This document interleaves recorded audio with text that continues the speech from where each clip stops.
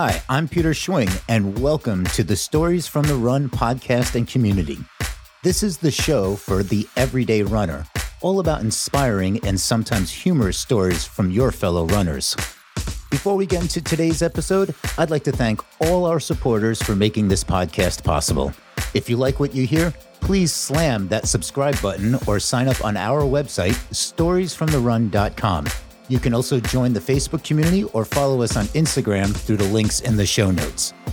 This episode was recorded in February, so the timeline of training and races might sound off due to the current state of the world. Also, do not listen to any advice during this episode. You'll hear why soon enough. We cover everything from Fleetwood Mac to Bob Ross to Dragon Ball Z. Our next guest has broken his leg and needed a titanium plate put in after breaking his arm during an obstacle race. He's the Bionic Man, and his story is going to inspire you how to push through even the most challenging of times. We're going to call this one Can't Hurt Me, Never Give Up. Let's get to it. State your name and any club affiliation for the record, please. This is Darnell Morel, run for the North Brooklyn Runners. Darnell, what is up, my man? How are you? How was your week? I'm doing good, brother. It was kind of stressful. I was training for the New York City Half, so I did the Cherry Hill 10 mile this past Sunday. Mm-hmm. That was rough. And then we had the MBR Gala yesterday. A little slow today, then. Yeah. And then I had to run this morning because I still had to train for the New York City Half in a couple weeks. So, you know. Got to sweat out the toxins. Exactly. How was yours? Good. Oh, I'm in the same boat as you. I mean, I saw you last night. Yeah. From what I remember dancing at some point. Yeah, I saw you. I saw you were dancing. Yeah. I did not get out for a run this morning, though. I just was lying in bed, tossing and turning, just saying, nah, not even going to try to sweat this one. I'm just going to take the Advil and I'm just going to wait this one out. So what happened with Cherry Hill? So one, I was underprepared in terms of dressing up for it. I saw 40 degrees in my mind. That meant 60 degrees. So I went out there with like a dry wick long sleeve shirt. And by the time I got there to the event, it was cold. So I literally ran like a mile to get myself warmed up. And then I just pretty much had to pretty much haul ass for that lap, those 3 laps, because I was just like, I have to get off this course and get home. My girlfriend came with some hot tea. She had a blanket in the car. And I had to warm up the next 10, 15 minutes after. So, yeah, so that was a fun race. I put fun as a quotation mark. Mm-hmm. Good. Did she have the space blanket for you? No, she had the wool. Okay. The nice wool blanket. So as soon as I got into the car, she had the heated seats ready to go. And I was just like, thank you. Because I couldn't feel my toes or my fingers at that point. I have about 4 space blankets that are just stashed away, and I bring them almost to every run because one of the things, not just for when it's cold out, is when you get into spring and summer, and if we have to do something like say Van Cortlandt or the Bronx, you're going to have an hour plus subway ride and they're blasting the air conditioner and you just came out, it was 90 degrees, you just ran, you get on these subway cars and they're blasting the AC and you're shivering. So I always keep a space blanket with me now. That's not a bad idea. I may have to take you off on that and have that with the next following races coming up. I mean, the other thing you could also do is just carry an extra sweatshirt or something, but... Yeah, that's it. Which I foolishly didn't do. Right. So how long have you been running? Well, I've started running since 2016. I did a little bit of track in high school, but not long distance running. So I just did track in high school. Then I started weightlifting in college. Then post-college, I was still weightlifting. And funny enough, I happened to have a former coworker who was running constant marathons and 10Ks and half marathons. And she kept telling me, Jordan, you got to run this 10K with me. It's fun. And then I kept going, no, I don't want to lose my muscle mass and X, Y, and Z. I'm lifting. I kind of like how I look, whatever. And then 2016, I told her I'm going to run a half marathon, my first half. And then by that time, she had gotten injured, so she had to take the whole year off. And miraculously enough, I had gotten into the New York City Marathon in the lottery. I just had to put my name in there, just thinking I'm not going to get in. So because I got in, I ended up changing my goal from not only doing a half marathon, but also completing a New York City Marathon in the same year. So that whole year I was just training, just running, getting tips from people. And at that time, I didn't have a group that I was with at the time. So I was just going online, Googling, getting stress fractures here and there, shin splints, hip injuries, beginners runners, Yeah. And I just fell in love with it. By the time I got to the Bronx 10 miler, I was doing 20 miles for that event. And I just I had that runner's high, I guess what people call it. Like, I just felt like really good. I was like, man, this is really fun. And I fell in love with it since then. And I've never stopped after that. For many people, they say like the New York City Marathon was their first marathon. There's those famous last words. I signed up for the lottery not thinking I was going to get in. Exactly. That's exactly what happened. Surprise. Yeah, it was exactly what happened. My goal was to do a half marathon and leave the running scene. That was the whole goal. It's just to prove that I can run a half marathon and I can step away and then go back to my normal routine. But no, I haven't left since. I just love it, and I'm just grateful I found a great running club to run with, and they were passionate about it too. So it's great. Are you one of the people that run with music? I know you're a music fan and you have like a real eclectic taste in music. Do you train with any kind of particular music? If I'm on the treadmill, AKA I call the dreadmill, I'll have some music just to keep me going. But I recently started running without music. I realized I wanted to get like a better pace in terms of my breathing, focusing, how to, especially when it gets tough in the latter miles of a race. I just want to kind of focus. So I've started running without the headphones. So I've been doing it for like almost over a year now. And it's great. I had the race last week at the Cherry Hill and I didn't even bother even using it. Yeah. Do you have a go-to band or music genre that you? Oh man, I can go from Pat Benatar to DMX. Yeah, Pat Benatar. Yeah. Pat Benatar. Love the Battlefield. When that comes on, my heart rate goes up and I can like go for a while on that one. Yeah, so I have a collective range from Pat Benatar to System of a Down to Bob Marley to Deftones.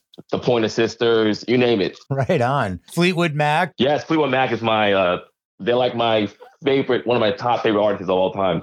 I actually went to a concert last year at the Madison Square Garden and saw them for the first time. I was like, unbelievable. Lindsey Buckingham on guitar is otherworldly. Yeah, and just to see Stevie Nicks when she's singing Gypsy and then she does an infamous spin with the long dress and oh man, yeah, I'm just having flashbacks of me there right now as we're talking about it. It's just so surreal, man. So then bring us some more flashbacks. What else besides running are you into, like for hobbies or you enjoy? Well, I love to paint. Not a lot of people know this, but I love to go to paint night. I love to paint. I used to watch Bob Ross growing up. With the happy clouds. Yeah, there you go. Happy clouds. He was saving the animals, and he was just so calm and painting the tree brushes and beating the devil out of the paintbrush. And I was just like, man, he's making these really good landscapes paintings. And when I got older, I just started painting. I was using watercolor paints and oil painting canvases. And when I heard about paint night, I would just go there sometimes by myself just to paint. Like I didn't bring like a date or anything. I was like, I just want to go paint. Yeah. I love doing that. I used to be in anime. I loved anime at some point. I still do when I have time. Some DBZ? Yes. Yeah. Yes, that is my thing. That's my one go-to anime. It's still going. It's still running to this day. Yeah, well, Dragon Ball Super, I finished the series. Oh, yeah? Yeah. It's like Watch Cartoon Online or something like that. You can get the series. There's a sub and a dub, and they brought back the original voices from the original Dragon Ball Z. Yes, I'm glad. If you're into anime, Pete, I would also recommend Attack on Titan. Oh, yeah. Yeah. Mm-hmm. Yeah. That's pretty good. Somebody else mentioned that, so I'll have to dig in and check that out. And also looking at running, you can channel your inner Goku. There you go. Exactly. Want to go Super Saiyan, level up, Yeah. Well, we're going to get into the fact that like you do OCR, so obstacle course racing. Mm-hmm. And I know at times you do need to power up. Yes. I need to take it to another level. Definitely. Which actually there's one race I know we're going to talk about, the Spartan race. And oh boy. I know exactly where you're going. That's a little teaser for everybody. That's a little foreshadowing. Now, Darnell's like still suffering a little PTSD, I believe, from this one. Yes. I bumped into you. I'm like, you have to tell the story. And you're like, I'm not ready. Exactly. I'm not ready to talk about it. And that was after a month when you asked me. I was like, you got to give me like another month to kind of get myself together. So we have that as a nice treat in store. Well, let's then like start nice and happy and feel good. There you go. What would you consider was your best race? My best race, I would have to say the Brooklyn Half back in 2018. That is where I PR'd. I finished the race of like 1 hour and 44 minutes. I was going for like a sub 150, and I went to the pre-race festivities, and the lady had looked up my prior time from 2016, and she said, yo, you can definitely do a sub 145. And I was going, no, I can't. I didn't train for that. And then she actually took my name and she put it onto her app, and she said, I'm going to track you. I'm going to make sure that you get that 145. And throughout the whole race, I just kept thinking in my head, I do not slow down. She's tracking me somewhere. And no pressure. It was raining. Yeah, no pressure. And it was raining that day too. I'm not sure if you were at that event, but it was raining heavily right before the event, and it rained throughout the whole day. And I remember just zoning in and just trying to keep ahead of the pace leader. And I was going to just keep moving. And I was just so surprised I was able to make it sub 144. So that's my best race thus far. Do you run with the pace groups? Do you find that helpful? Yes and no. Yes, in terms of in the beginning, it helps me so I'm on track. But then after a while, if I get into a zone, I don't even pay any mind after that. I just keep moving. So I knew that the pace leader was behind me because I didn't see the pace leader. So I knew I was ahead of. So I was like, just keep moving. Don't even think about it. You're on the time frame. So I try not to tend to stick with it, because if I do, I'll get paranoid. And then if I go take a water break, I'll go, oh no, I missed them. And then, I have to like try to rush, and it'll just throw my whole game off. So in the beginning, yes. And then later on, I just kind of like go off. I found that running with pace groups is helpful in certain times. And especially if you're not necessarily racing so much, more about if you're just going for a particular pace, and especially at distance, because when you start getting into that 10 miles and over, your body's going to react to different mileage differently than everybody else. So to stick with a 9-minute pace group for a marathon is difficult, because you might be having trouble around mile 10, 11, and then you get your legs back. And then if they're having a little dialed back at mile 17 or 18, but you feel like going, then you feel like you're stuck with them almost. So you don't want to break away, because then it gets inside your head. Well, if I break away because I feel good, then I'm going to fall apart. That's a good point, Pete. Exactly. That's a really good point, because that's exactly what I thought when I was at that pace. I was like, oh no, if I miss getting a water break, then I'm not gonna be able to catch up. And like you said, there's moments at mile 9, you're like dragging a little bit, but then mile 10, you start picking up the pace and like you start feeling it again. So that's why I don't really do pace leaders or run with a pace anymore. I just kind of set on the goal, like, all right, I'm gonna go for this time. That's it. Whatever happens, happens. And I like that philosophy. And the pace groups are great for people that are looking to build their marathoning or distance. I don't even know if they have like pace. Like, what is the distance that they start doing pace groups? Do they do pace groups at like 10Ks? I don't even remember. I think they start at the half, like half marathons. They have the pace leaders. That makes sense, because if you're doing a 5K, it's just go. Yeah, exactly. It's like, what's your strategy for a 5K? Go out as fast as you can and hang on for dear life. That's all you have to do. That's pretty much, that's it. And people, okay, that is not coaching advice. I am not giving any, that is definitely not wise advice. It's just our own humor in this. Exactly. So before we get into, your story, now we're going to flip the switch. And we're going to talk about your worst race, which is not necessarily what your story race is, but it's a different type of worst race. Yeah. My worst race was the Fred Lebow half last year in 2019, for two reasons. One, it was my worst half ever so far. And two, I wasn't supposed to be running that event to begin with, because I was injured. And I went to my sports doctor a week prior to that event. And he said, "You're not racing this weekend, right?" And I said, No, I'm not. He's like, yeah, because you cannot run right now. You're going to really severely damage your shins. And lo and behold, I was out there And instead of trying to like take my time and run at like a 9:30ish pace, I went off gunning it at like 7:30, 7:40s. And then by the time I got to mile like 9, I felt like a pop, like a sting in the lower back of my left heel. And I was like, oh, this doesn't sound good. And I ended up dragging myself for the next 4 miles, I believe it was. And people kept stopping by thinking I needed like a gel or like some electrolytes. And I kept saying, no, I'm fine. But it was really my leg was killing me. That was my worst half. I think I came in like 2 hours and like 40 minutes. It was pretty bad. I didn't want to get the thing engraved, but I had a couple of friends with me and we were supposed to go get engraved. I said, I'm not going to mind engraved. I'm like, I need a doctor right now. To get the graving, I need a doctor. I need a cast. I need a crutch. Yeah, that's exactly what happened. I went to the urgent ER and they had said, oh yeah, it's not broken, but it's definitely swollen. So I had an air cast, I had crutches, couldn't put any pressure on my leg for at least a week. I had to work on, it was a whole spiel. I thought I severely damaged my shins. But luckily and behold, it wasn't. So I was out for like 2-3 months before I could start running again. And then the Brooklyn Half of 2019 was my first race back. So yeah, that was the worst. Moral of the story, when your doctor says, you're not running this weekend, right? Your answer is yes, I am not running. And you stick to it.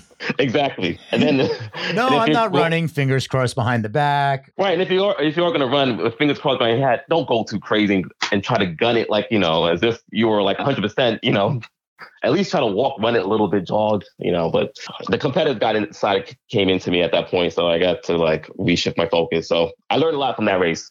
So it was my worst race, but I learned a lot from that race. It was a character building moment. There you go, Pete. There you go. Look at the bright side of things. So you started getting into OCRs and yes. and ultras. What got you interested in those? Okay, so as I was training for the New York City Marathon, I was going through a magazine and I saw a Spartan. I kept seeing this Spartan advertisement in these ads in this magazine. I kept going, wow, that looks interesting. Wow. Like, I didn't know what it was all about. I just saw like these obstacles they kept talking about and you're running, you have a headband and, I was like, wow, this looks interesting. A fire jump. And I told myself, when I'm done getting the New York City Marathon, like when I finish that, I'm going to attempt a Spartan race. And that's exactly what I did. After 2016, I had an injury post-marathon and I took a year off in 2017. And then 2018, I decided to do my first Spartan race at Citi Field. And that was in April of 2018. So I was still road running, but I wanted to kind of slowly get into this OCR realm. And I loved it. I did it at Citi Field. It was a great event. And I was like, well, I got to do another one. And then I did Tuxedo. That was upstate. Mm-hmm. And that is where I was like, oh, this is a whole nother level. So it was in the mountains somewhere in Tuxedo at a ski resort. And so you're up by like Harriman State Park, up in there. Yeah, up there. And I wasn't even prepared for it because I was thinking about Citi Field, how that was. And I remember someone telling me at the event, they said, don't let this fool you. When you do like the outdoor Spartan with the mud and everything is a completely different element. I should have listened to that part. That was the premonition, the foreshadowing that they were giving me. And at that event, I broke my arm in 3 places. I suffered a spiral fracture, but in medical terms, they call it the Lewis-Holstein fracture. So I have a plate and screws in my left arm from the top of my arm down to the elbow. So I was like, that shut almost my whole racing year of 2018. And then I said, you know what? 2019 is redemption year.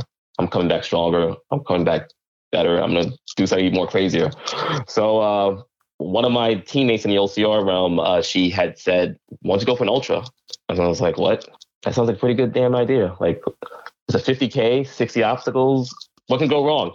So I said, you know what? That's going to be my New York City Marathon goal for the OCR, do a Spartan Ultra in 2019.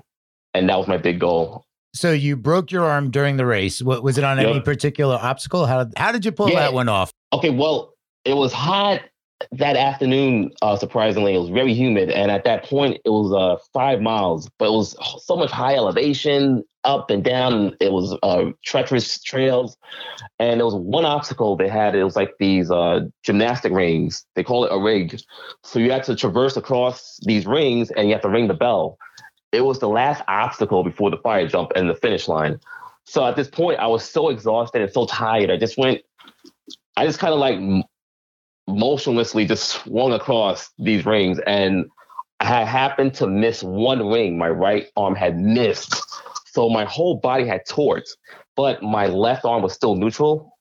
And all I heard was a pop. And I knew right there it was broken. And my left arm was still holding on to this ring and the rest of my body weight. I somehow rang the bell, and I knew something was wrong when the back of my left hand hit the back of my head and I fell to the ground.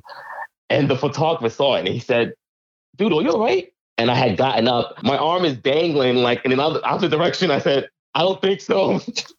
I had to like walk over the fire jump. So I felt the fire between my legs as I'm walking. I couldn't jump. I knew it was something bad. And I was screaming back there at the medical tent. I was like, "I gotta go to the hospital. Don't touch me, don't touch me." And then we ended up having the surgery back in the city. So it was a 2-hour drive back to the city. And then I had surgery over the weekend. And then it was, I think, 3-4 months recovery period. Yeah, so. So you still have a plate? Or was that just a temporary? You still have, I still have the plate. Yeah, they said they can take it out, but it's not necessary. It's not bothering you because, there's no point. So people have been calling me Bionic Mans or Bionic D. Now you have a sense, because they have. So it's a nice little tag name I got now because of it. So we're gonna have to tag you in, like when you're doing the marathon, like when everybody puts their name on their shirt, just go like Bionic D. Oh yeah. So does that affect you? Do you feel it running? Can you predict the weather? Is it one of those situations? Yeah, when there's bad weather that's about to come, like it feels like that Spider-Man tingling feeling. Like you get this tingling feel in my arm, like it's like, oh, it's going to be like a bad day. Like it's going to be really cold, or something's going to happen, and it is, and then it ends up being like either a cold day or it's going to rain for like 3 days. So something with the metal, the titanium, and the body kind of like has like this weather thing going on. Yeah, so that happens. Well, please don't run when it's lightning out. I think that might like it'll like focus in on you. It's like, oh look, moving target. Well, if it's a New York City Marathon, I can't make any promises on that, Pete. So if your doctor says don't run, you're gonna do it anyway. I will. Yep. And I'm not condoning anyone to do that. Please do not listen to what I'm doing. I'm a lunatic at times. Don't do as I do. Don't do as I say. Just don't do it. Just putting that disclaimer. Right. Don't listen to any of our advice during this podcast. Exactly. All advice given during this podcast is completely wrong. This makes up because I had a coach on a few weeks ago, Yumi Nagano, and it was fantastic. She was giving this amazing advice. I'm like, yeah, this is awesome. This is the stuff you should be listening to. This one, no. Just don't. The complete opposite. Yeah. So then let's get into. You told me about the Spartan race, and we joked about like the PTSD because it was pretty bad, but it wasn't like something that you went into unprepared. It was just more about, I'd say, the conditions. Yes. All right. So fill us in on the Spartan race. So just to give a brief breakdown of what Spartan racing is. Spartan racing, they have different levels of obstacles and different stretch races. So they have equivalent of a 5K, a sprint. They have a super, which is like a 10K for running. And then they have like they call the beast, which is like a half marathon with the obstacles. So each race has their own specific obstacles. And each time you go to a different race level, let's say you went from a sprint to a super, the obstacles get a little bit harder. And there's new obstacles in each one.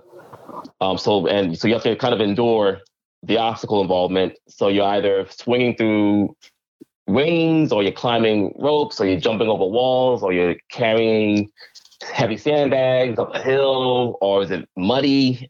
It's a lot involved. You're crawling in mud, you're dunking yourself in water over So that's what Spartan racing is. But on this particular day, because I trained throughout the whole summer, just training for this ultra. I was doing my long runs in, and I was also going to the gym, strength training. So when I got there, it was at this equestrian center, this big vast center in North Carolina. And the day we got there on Friday, the race was on Saturday, the 23rd. When we got there on Friday that afternoon, it was the most beautiful, gorgeous weather. We're all like going, wow, this is a great day for a race. And I was like, wow, imagine if we were racing today, this would be great. And in my head, I was going, I want to be out of this race in like 8 hours if it was today.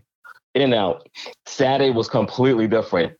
It was cold and it was raining. It rained throughout the whole day. So everyone that went there, if you didn't bring like a layer of clothing just in case, you were pretty much assed out and you probably would have gotten hypothermia because a lot of people DNF'd at that event due to hypothermia. Mm-hmm. So what happens is you have to go through, it's 50K. So you go through this one lap once with the obstacles. There's a transition area that you go to. So you have your bucket or you have like your backup stuff. So like once you make it to that transition, you get to kind of replenish yourself, eat something real quick, change gear, but you don't want to be in that transition area too long because you don't want your body going back to recovery mode. You want to keep moving. But this particular race was so bad that people were just shivering at the transition area. Like they were trying to like keep themselves warm.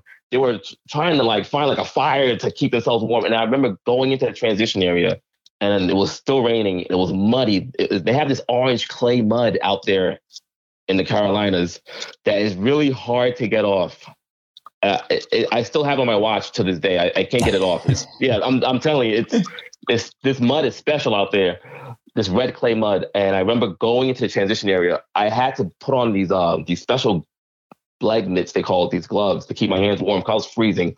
Luckily enough, I had brought a layer jacket to bring with me. So I had put that over me. And I was supposed to like eat something real quick, but I had to bring everything with me and chug a quick Pop-Tart in my mouth while I'm going back out into the event because I knew if I stayed there like a minute longer, I was going to like probably just sit there and freeze to death and be like, I'm going to tap out. Yeah, like the car's close by. There's a building nearby that has heat in it. So this becomes that mental part. Exactly. And they strategically put the transition area next to the parking lot. So they're pretty much saying, hey, you can go in your car. It's warm. You're right there. It's like 5 feet away. So they strategically put it right there to mess with you. But it was so bad because throughout the whole course, all you kept hearing over the volunteers over the PA, they kept saying, racer at mile 13, they need help, or racer mile is out, hypothermia. They were picking people up in trucks. Wow. At one point. Yeah, it was that bad because people were just freezing. I remember walking into someone who was asking me, oh, do you know when's the next mile? Because my teammate is, I think he's catching hypothermia. He just kept walking back in small circles like, oh my God, this is rough. This is not good. They got the search and rescue teams working overtime. Yeah, it was bad. It was bad. And I just kept thinking to myself, just keep moving. It's like, keep moving. It got to a point where I had to kind of like really dig deep. And I remember listening to this guy named David Goggins. And I kept saying to myself, like, what would Goggins do? I kept saying these quotes, who's going to carry the boats? I know what the boats are. If anyone keeps asking, that's what he kept saying because he was a Navy SEAL. So I just kept saying who's going to carry the boats. And funny enough, I just kept pushing. And at one point, around like mile 27, the rain was hitting the mud, but it had looked like mini volcanoes popping out of this goo. I can't describe it. It was like a psychedelic kind of thing. Anyone who was there at that event, they know what I'm talking about. I wasn't hallucinating. It was just the way it was coming off the mud because the drops was hitting the Porsche because people were stepping on this mud, but it left these little crater holes in it. So now the water is picking up and now the drops are forming and the way that it slid, I can't describe it. It was beautiful for that moment. Like, wow, like even in these conditions, nature is beautiful at that moment. Towards the end of the race, I thought the race became like a carnival because they had like these lights up for a Christmas show.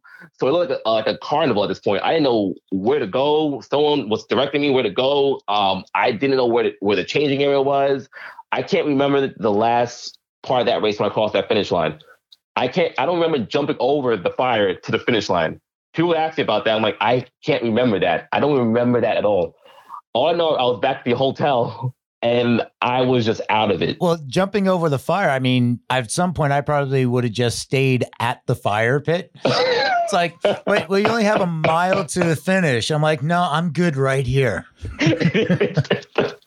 Yeah, I would love to have to stay by that fire jump, but there were like other races that would probably just trample me over because they're trying to jump over to get back into their car as well. But that was one of my most difficult races I've ever done. It was definitely the conditions of that race made it that much difficult. It was supposed to be like a really good time, like, you know, probably finish in like 8 hours, 9. I didn't finish that thing in like 12 hours. And you had to have your headlamp with you. So you started in the dark and it ended in the dark. So you had to switch your lamp on. That even made it worse because now you had to make sure like you were stepping in the right section. You didn't want to like slip, twist an ankle. But man, that really, I really had to dig deep for that one. What was the DNF percentage? Wasn't it something like 65 or 70% DNF'd? Yeah, someone had posted the numbers like 2 days later, after the weekend was over on Tuesday and that following week, and they had posted saying like, you know, like a 65, 70% DNF rate, and I was just like, what? And I was like, wow, I can't believe it. And like me witnessing it when I was there, I kept remember seeing people who was just calling it out, like, you know, I'm done. You're watching the bodies drop.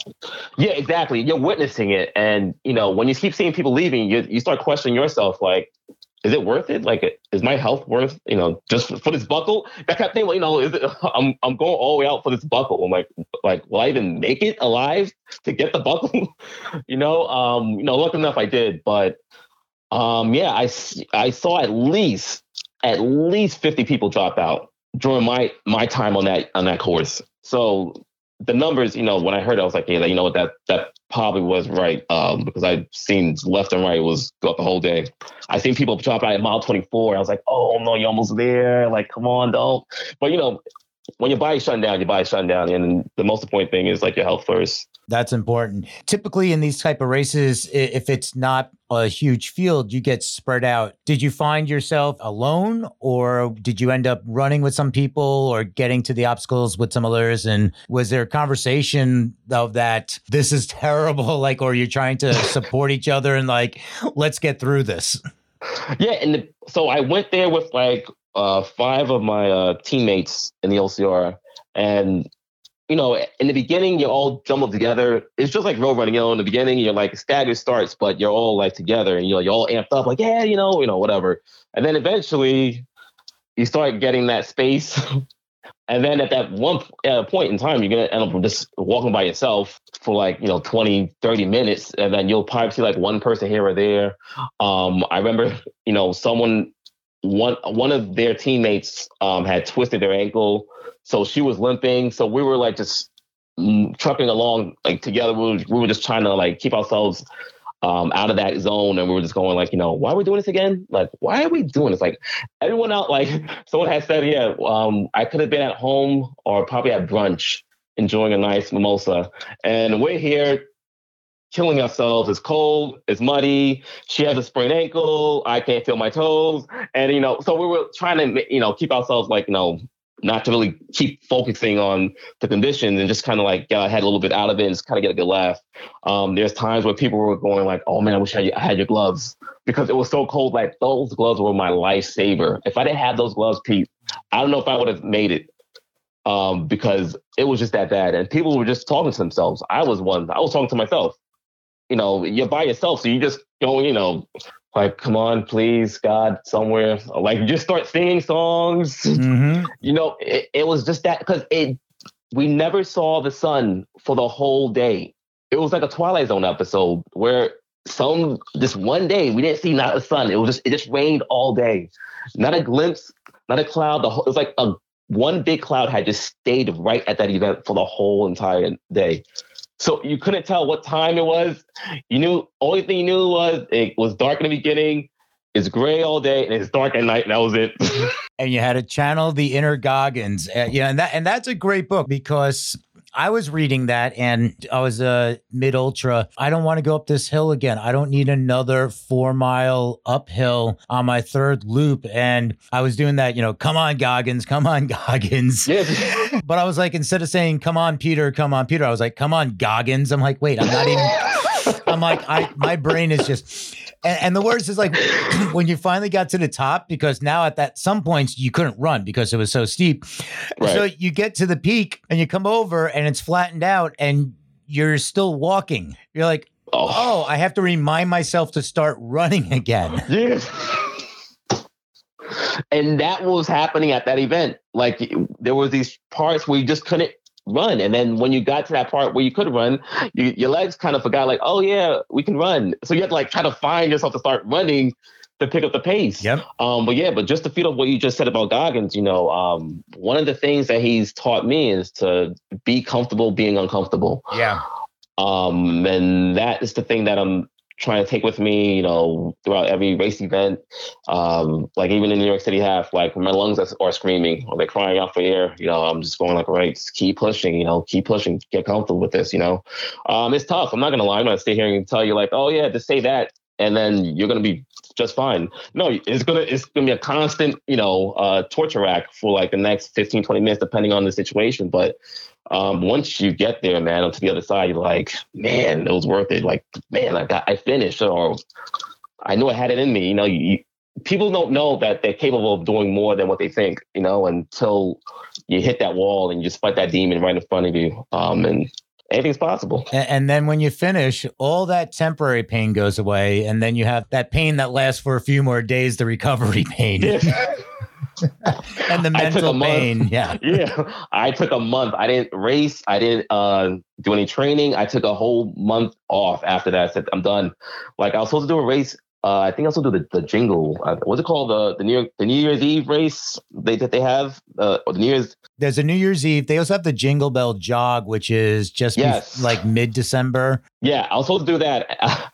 I didn't even bother showing up. I was like, you can have my money. I don't want the refund. I just need like to recover for the rest of this year because that was a very traumatic race experience. So when you finished, did you say no more, or was it when can I sign up for the next one? Oh, when I was done, I think someone had asked me, oh, so you're going to go for the next Ultra in Vermont in 2020? I said, I'm not doing another Ultra. I'm not doing another Spartan Ultra. That's what I said. I was like, I'm not doing another Spartan Ultra. But I don't know. I'm looking forward to another Ultra. And I also actually want to do like a non-Ultra race, like a 50K, 60K, and then hopefully a 50 miler. So that me doing that Spartan Ultra had pushed me to another level in my mind where, hey, you know what? I could probably do this other thing. If I just take out the obstacles at that race and just do like a 50K, 60K, just running, or 50 miler, like I can do this. And so my goal is to kind of get a 50 miler non-OCR buckle under my belt, and then hopefully a 100 miler. You're much better prepared for that now because you don't have to deal with the obstacles. Exactly. So Darnell, we got to wrap up, but this was awesome. I've been trying to get you to tell the story, so I'm so happy you got to finally hear it. I know. Every time we ran, you kept asking me about the story. I'm like, give me like a month. And I'm like, it became like 2 months. I'm like, Pete, can we reschedule this one? I'm going to hold you down. I'm going to just say, we're recording this now. No turning back. Yeah. So no, I appreciate it, man. This has been fantastic. Do you have maybe some parting words of wisdom for our listeners who maybe want to get into OCR? I would like to say, if you think you're not strong enough, or you think you can't do an obstacle, just do it. Like, you will surprise yourself. Trust me. You don't have to be in the gym 5 days a week to do an obstacle course race. You will surprise yourself. So I would just tell someone, just not even bother thinking about it. Just sign up for one and just go ahead and do it. Like, City Field is this April coming up. There goes your prelude. If you want to test out, like if you can do it, and trust me, you'll have fun. It's either you hate it or you love it. But from a racing peer to another, I think you guys will all enjoy it. Yeah, right on. Yeah, I can second that. The OCR races, the Tough Mudders, the Spartans, you can do it. And because there are people that, of course, are training to go all in and race it. But if you have some sort of physical ability, you can go do it. Or if you're not good on that one particular obstacle, go do the burpees or whatever you have to do as the penalty, and then just run around it and move on to the next one. But getting muddy, getting wet, doing all these things, it's an adult jungle gym. Exactly. The thing, people think about, oh no, it's going to get muddy. No, it's a great feeling. Like you kind of relive like when you were a kid. When you were a kid, you were playing in the mud, you were having fun, and you're kind of like going through that now as an adult, but at a racing event. So the mud thing, people don't like to get muddy. So, but trust me, there's a water, you enjoy the experience in itself. And even if you can't do the obstacles, there's open. They have a different setting. You have elite, competitive, age group, and then you have open. So you can run your own race pretty much. If you can't do an obstacle, you just go to the next one. You don't have to do burpees. So just go out there and try it. And I think you'll enjoy it, and you definitely have more in the tank than what you think you can do. Just always remember that. And you'll have a great story to share. Exactly. Darnell, thank you so much. This has been a blast. I'm glad we got to do this. I wish you all the best of luck, and maybe hopefully I'll be running one with you soon. So.